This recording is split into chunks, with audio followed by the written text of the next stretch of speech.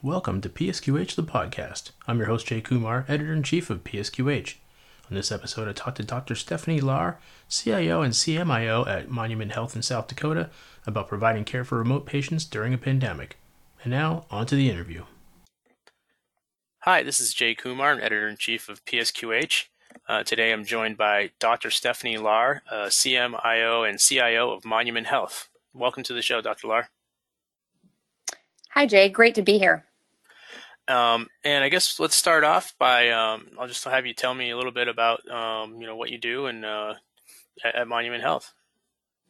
Sure. So maybe I'll start with just a little bit about who we are as an organization. Sure. Monument Health is a not-for-profit healthcare system. We're based in Rapid City, South Dakota. We serve most of western South Dakota, a little bit of eastern Wyoming and northern Nebraska. So we have 5 hospitals, over 40 clinic locations, and participate in most medical specialties other than transplants and complex pediatric care. We have long-term care facilities, home health, and pharmacy services as well. Of our 5 hospitals, 3 of them are critical access hospitals, and we are pretty remote from the standpoint of, it's several hundred miles in any given direction to get to any other significant healthcare system. So I, as the CIO and CMIO, am responsible for sort of strategy and implementation and management of all of the technology that's used to support the provisions of healthcare. So obviously that is a wonderful position to be able to be in, and I get to contribute a lot these days, given the high level of integration and rapid evolution of technology as really an enabler of transforming healthcare. Excellent. And obviously, I'm sure it was challenging enough, dealing with, connecting remote patients to care before COVID-19. How did things change, once the pandemic, kind of hit and, people really couldn't travel? Yeah, it's a really interesting question, and it is a very interesting, I think, story about human behavior and how we modify. As you mentioned, we've had challenging geography, challenging weather, things that keep patients kind of at a distance from us for a long time. And really, prior to COVID, our telemedicine and remote health footprint, even despite those long-term, circumstances, was really very, very small. We had most of our patients, were driving to clinics, even if it was 100 miles at a time, or in snowstorms, or we closed clinics during snowstorms because we knew we wouldn't be able to manage the care. And so it was really quite a rapid evolution for us when COVID hit. In fact, interestingly, we had just had a big meeting and brought in a consultant and had developed our telehealth 2-year strategy, which, again, was complicated by not only geography, but there were payer concerns, licensing concerns, a lot of complexities that fortunately were taken out of our way when we went to respond to COVID-19. So with that sort of at our as our baseline, we decided within a very short period of time we had to provide telemedicine, and we really stood that up in about 3 days. The way we were able to do that was really to figure out what we could do at that moment that was simple and could be rapidly deployed and expanded. And we just did it, knowing that there would be iterations of improvement and enhancement over time, both on the from the perspective of the technology on our side, as well as how that experience was for the patient. So we went from literally 0 telehealth visits a week or a day to over 600 over the course of about a week and a half. Wow. And I guess, sort of getting back to just providing care for remote patients, what are the biggest concerns that you have, with folks who are hundreds of miles away? Yeah, it's complex because they it can have obviously a difficult time getting to us. It can be difficult to manage not only the travel, but the other support that's needed. Sometimes people are too sick in order to be able to come to us, or they don't have the other support mechanisms within their home or their family lives to be able to make it to where we are. And so, it's kind of a combination of how do we help them be as successful as they can where they are, and then how do we help facilitate getting them to us when that is really what is needed. And so we're still working through some of that, and this has been a great opportunity to work in that space and figure out what do the patients need and want, and how do we best provide that service. And can you walk me through some of the steps that you took to to use telehealth, and some of the technologies that you used to address this? Sure. So early on, as I mentioned, we rolled out telemedicine visits in just a couple of days. The way we were able to do that was by using sort of a standalone video system that was not integrated with our EHR, that allowed us to, again, be able to really just turn it on and go. So within a handful of days, we were on and offering those telemedicine visits in every specialty across the organization, whether that was orthopedics or primary care. And we saw, again, really significant uptake. Patients were very excited about it. However, what we found was that over 50% of the visits that we had over the few months where telehealth really took off and was actually outnumbered our in-person visits, was that a majority of those visits, over 50% of those visits, had to be done by telephone instead of video. So we started to try and understand more about that. Some of it was occasionally our provider having issues on the delivery side. And so the situation was turned to a telephone call because of that.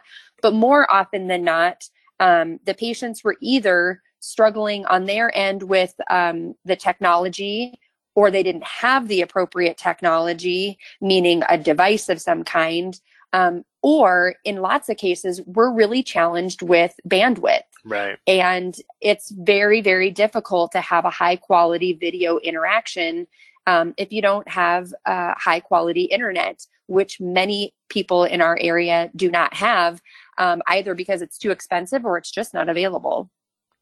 And that must be, I guess, something that's sort of looked at, as you plan for the future. Obviously, a lot of that's out of your hands in terms of infrastructure, but for the general area. But what are some of the things that you're kind of looking at as you go forward with telehealth? Yeah, so it does seem, and in many instances, I suppose, is truly out of our hands. However, I feel like I've made some really great connections and inroads, both in leveraging relationships with vendors. So I've reached out to our potential, 5G partners, the big service providers, and had really good, fruitful conversations with them about the importance of being able to bring 5G to rural locations, because we really need it as much, if not more, than some of our more metropolitan areas, where obviously the bang for the buck is going to be higher, but the need here is very great. And so that advocacy and sharing and championing that story has been very successful, and I'm working closely with a couple of them on what we can do to help patients have affordable access to high quality internet, because whether we're talking about telemedicine or we're talking about remote monitoring programs for patients at home, or we're going to be transmitting data back and forth, we have to have dependable, internet connectivity to be able to facilitate those. So I would say that, we're still viewing telemedicine as a real opportunity for the future. Remote monitoring, we're doing some now. There are ways to do those in sort of lower tech, lower bandwidth requiring fashion to begin with, and then escalating those things and making them more sophisticated over time as the technology becomes more available or more ubiquitous from an affordability perspective. So it's more probably just impacting the timeline of how quickly we advance our sophistication. It doesn't have to keep us from doing anything. It's just a piece that we have to allow to play into the strategy overall. Right. And how much outreach did you have to do to patients to sort of say, hey, this is what we're doing? Obviously, it's, we don't want you traveling here given what's going on, but, this is what we need to do in terms of technology. Like, how much of that did you have to do? So that's been an interesting pendulum swing as well. At the time that we rolled out our telemedicine suite of appointment availability, patients were already excited to do it. We really didn't have to do much of anything, to advertise it. As patients would call in to cancel or extend or change an in-person appointment, we could talk them through converting that to a telemedicine appointment. We had lists of patients who had previously been canceling appointments that we were able to reach out to and ask them if they wanted to reschedule. Many people did that on their own as well as they heard that telemedicine was available. Again, it's sort of, it's maybe one of the benefits of being small towns, even if across a big geography, is word kind of travels fast. Mm-hmm. So that really wasn't as much of a concern. What we started to see, though, was over the summer, as people became, I believe, somewhat restless and just having a difficult time dealing with the level of isolation. You can imagine how isolating it is, even if you live in a big city. You right. might see your neighbors, in the hallway of your apartment building or whatever. If you live on a, several 100-acre ranch and now you haven't left that place in months, it's very isolating. So we started to see that people wanted to come back to clinic.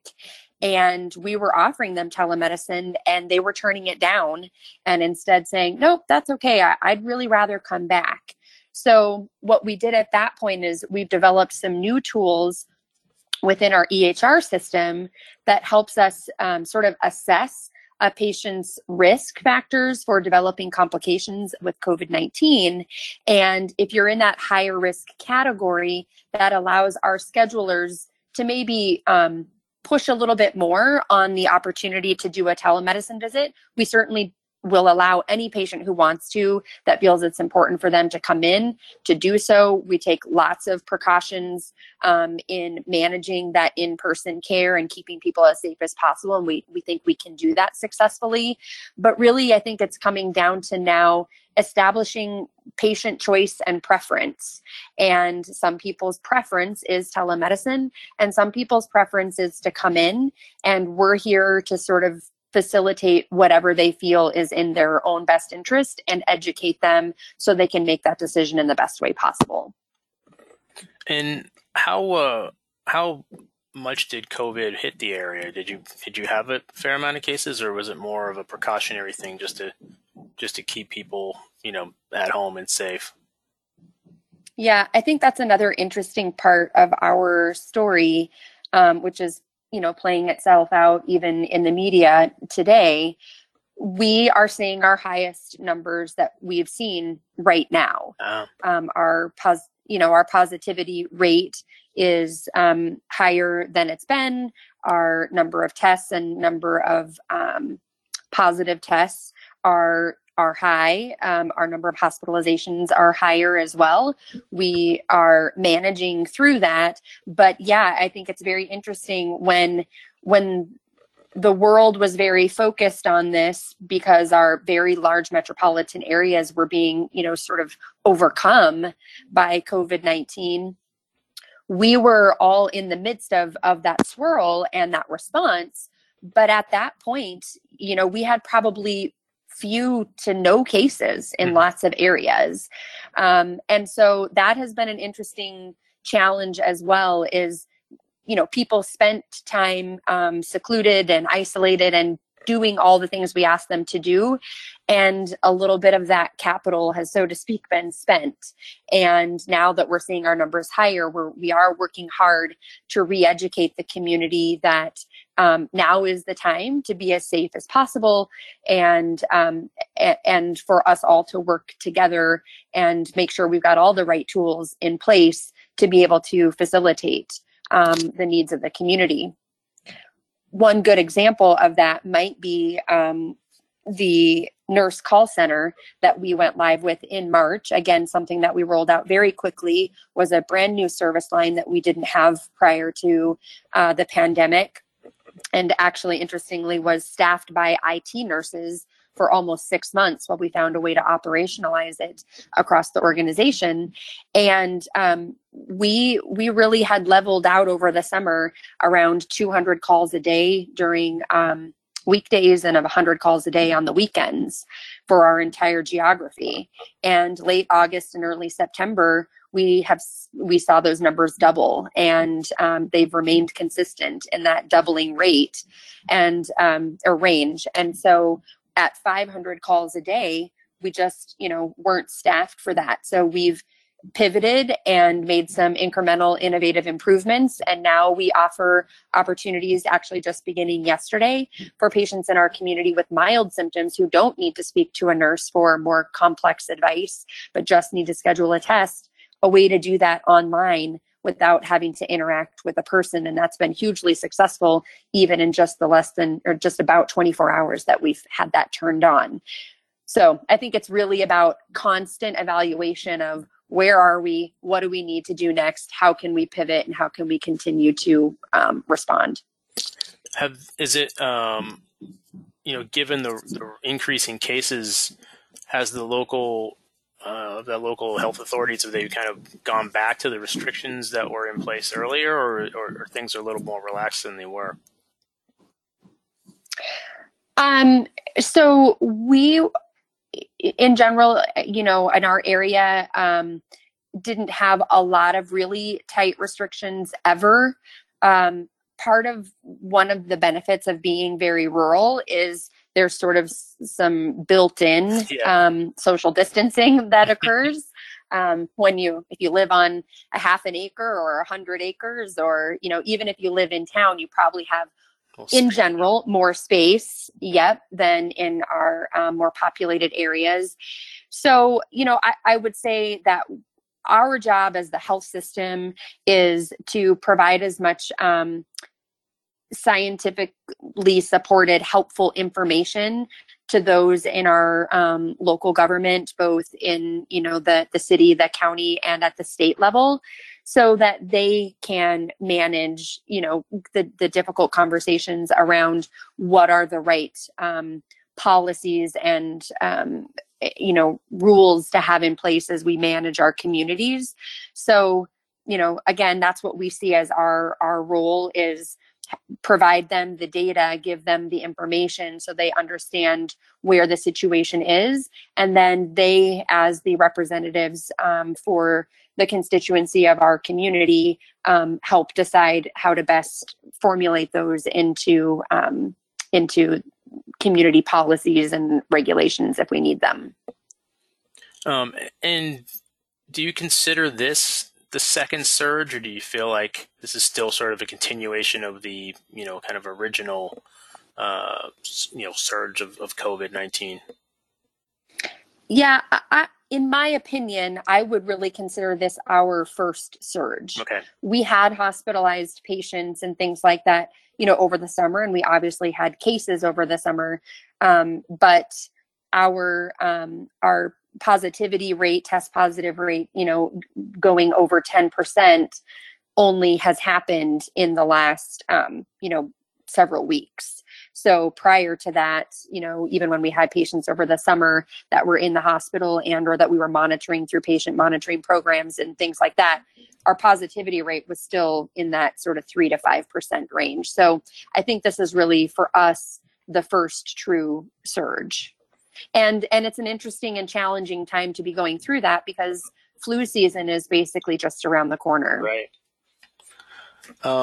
So what would you recommend to other health systems who, maybe haven't, taken these kinds of steps, in terms of supporting their remote patients? What would you sort of recommend in terms of strategies or tools to implement? I think keeping it simple and making incremental improvements is really the foundation of success. If you try to go from having nothing to saying, oh, we're going to have a broad and expansive digital front door that meets all of the patient needs and desires, and that's when we're going to turn it on, you'll stall out for months, trying to get to that point. So instead, I think we've taken the approach of what is a problem or a challenge that's in front of us right now? What are some tools that we already have? Who are partners we already work with that may have solutions that could be used to improve processes and make those incremental changes to address those problems that are immediate, and then take a step back and look and see, how that went, and then make improvements from there. I think telemedicine is a perfect example. As I mentioned, we went live with a non-integrated video. We have subsequently added integrated video to make it simpler on both from the side of the patient and the provider. And we're working on some other really cool things that now would allow for automated documentation during that visit, so that the patient and provider have more time with each other and less time with the technology. If we had set our original goal to do all of those things at once and we weren't going to go live with any of it until it was done, we probably would still be working on that. So I think it's just really important to identify a problem, address it with simple solutions that you already have at your fingertips, while thinking broadly about how you could enhance those over time, and then start making those iterative improvements. And how big of support was having administrative buy-in? I assume, since you guys were basically getting ready to roll this out anyways, that, your health systems administration was really, behind it and pushing it. How did you get to that point? Was that something that, you had taken to them previously, or was that something sort of part of a strategic plan? All of the above. So I think what we have seen is that, whether it was telemedicine or documentation tool enhancements or home monitoring programs, those were all things that were on our roadmap. So everyone was familiar, but of course the timeline, the tool set, and in some cases the extent to which we were going to roll out those tools had to be modified. I consider myself to be very lucky as the CIO and CMIO. I'm an integrated part of our senior leadership team. And so as all of this was, coming into play, again, I think the foundational education by the rest of the administrative team had already occurred. And so to pivot and figure out how to make those things happen faster or in a different way to accommodate rapidly changing needs was something that really just took a conversation. And it's maybe another benefit of being sort of a mid-size organization is we all are very close, and we live in the community that we are providing resources to. And so it really didn't take much to be able to say, hey, I think we can do this.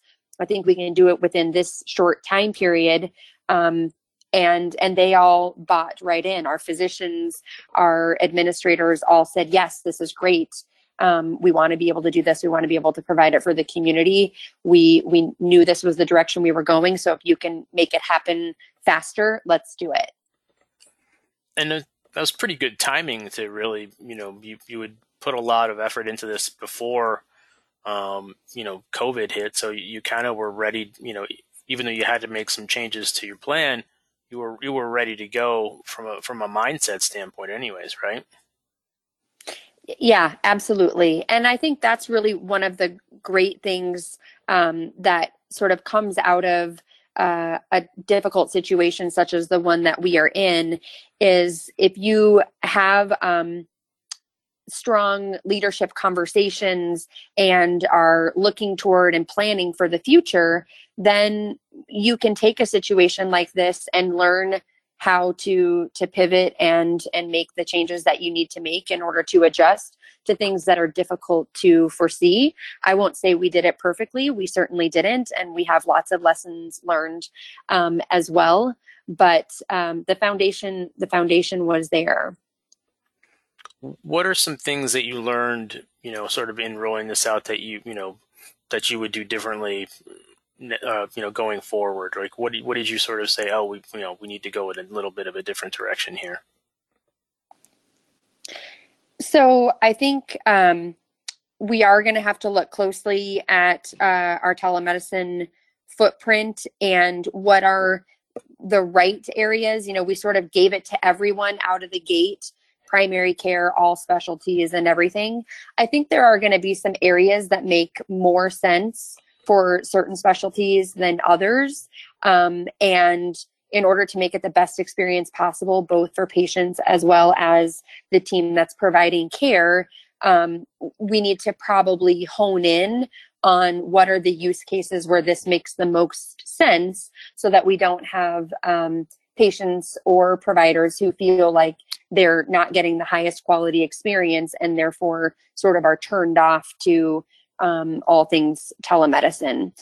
I think another piece is at times we've underestimated the population's, the rural population's desire to be digital. We have, a large population that's in a retiree category. And I think there has been a sense, not really based on any data, that, they probably, don't want to be leveraging digital tools. They don't want to be on, patient portals and interacting in these digital spaces. And what we have found is they absolutely do. In fact, over the majority of the highest number demographic wise for our patients that participate in my chart are patients that are 65 to 75. And that was a really interesting piece of information for us to identify in the last couple of months as we've been looking at the tools that we have available through our patient portal and things like that, and how to expand them and maybe even go beyond a patient portal, is, well, who's using it and who's not? And I think we've maybe underestimated what the community wanted and kind of what their personality was with respect to this. And so we're going to go about that differently now. And how did you prepare staff to use telehealth and all the different technology that you were putting in place to connect with patients? So if I'm perfectly honest, we really didn't. In a 3-day implementation, the strategy was this had to be a do-it-yourself tool set. And so we put the technology in place. We created some basic tip sheets. We created some basic online video, recorded trainings that were brief so that people could kind of work them into when they had time. And we said, with 40 locations across several hundreds of miles, there was no way we were going to be able to go site to site to provide education, training, at the elbow support, kind of the usual things that we do when we roll out something new. And so we created it in such a way that we felt like it could be self-service. It wasn't perfect, but again, by taking incremental steps and not trying to sort of do everything at once and make a whole bunch of massive changes, but make some small ones, that was relatively successful. I think it also helped that everyone was bought in that it was the right thing to do. They wanted to do it. And so if it meant that there was a little more work on their own end to have to sort of self-implement and self-support, they were willing to do that for the sort of the greater good of the overall benefit of getting it put in and being able to do that across a wide geography in a very short period of time. Now, that being said, again, we're coming back now and saying, what are the optimizations? Who needs some additional training or additional tools, et cetera, to look at that? But it's an interesting way to look at project management and deploying of tools, and has made me sort of rethink, when are the times that we need to be ultra methodical and have a long runway to something, and when are the times that we maybe have overdone those processes or developed, some degree of analysis paralysis and prolonged and are sort of, the cliche of saying of forgoing good for great and not getting things out there. And so I'm re-examining tools that we're deploying and trying to figure out what's that right mix of making sure that we can provide the best tool with the right support, but maybe not having to make it so formal that we really delay people's access to those tools. And are there any tools that you haven't put in place yet that you'd like to? So we are doing some remote monitoring right now with what I would call non-integrated home monitoring devices. We'd like to get to the point where those devices that a patient is using at home, whether that's their pulse oximeter or temperature, thermometer or scales or any of those kinds of things, can automatically send information to us rather than that information being inputted either by the patient or by our staff when we talk with them. So that's a piece that we're moving toward. And then we are just beginning some really exciting work around documentation optimization, where we can allow our providers and patients to basically have a conversation and turn that conversation into the document without asking the provider to have to go back and recreate that through either traditional dictation or front end voice recognition tools. It's been something that's been in development again for a long time. We've been working on what does this strategy look like over the next year or two. We took a pivot on that and said, well, gosh, we were thinking we were going to have to outfit rooms in order to be able to do this because the patients would be there in person. Maybe that's not the case. And so we're actually doing some of the early work on piloting this in telehealth because, again, there's a lot of moving parts in a telehealth visit. It's a new workflow for providers and for patients. So if we can sort of take the documentation side and make it automated and just happen on its own, the provider and the patient can focus a lot more on maintaining the intimacy of their relationship, which is just a little bit more challenging when you're doing something via telemedicine. So again, really excited to kind of see where that goes and how we modify what was a bigger plan to something that we're doing in some small increments now, and then evaluating how that expands over time to our whole population of providers and kinds of visits that we do. Excellent. Well, Dr. Lar, I want to thank you for coming on the program and spending some time with me. And good luck going forward with your program. Well, thanks, Jay, for the opportunity. We are definitely excited about the future. Technology has never been a bigger part of the provision of medicine and in rural healthcare. We definitely have as much or more opportunity to be unique and creative and innovative. And so hoping to continue that work and share that over time. So thanks so much. All right. Thank you. Take care. That wraps up episode 17 of PSQH, the podcast. Thanks for listening and hope you'll join me next time. You can find more information about the podcast and listen to on-demand episodes on the show's page on psqh.com. You can subscribe to the show on SoundCloud, Apple Podcasts, Google Play, or Spotify. Thanks again, and stay safe.